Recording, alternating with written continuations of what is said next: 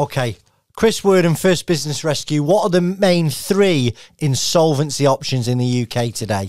Now, if you're a business owner, there are generally 3 insolvency procedures that you might enter into depending what your circumstances are. The most common ones are a company voluntary arrangement. A CVA is a process that allows a business to come to an agreement with its creditors to repay its debts over a period of time, generally 5 years. And this can be a good option for businesses that want to avoid going into liquidation and they want to keep trading. Now, number 2 is administration. Administration is a process that allows a business to be restructured or sold while it's protected from legal action by its creditors.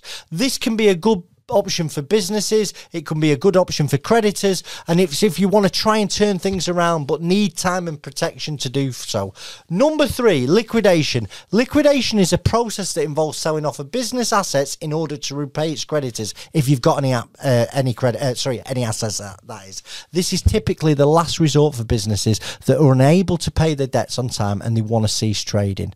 So in order to enter any of these insolvency procedures, you're going to need to take professional advice from a licensed insolvency practitioner.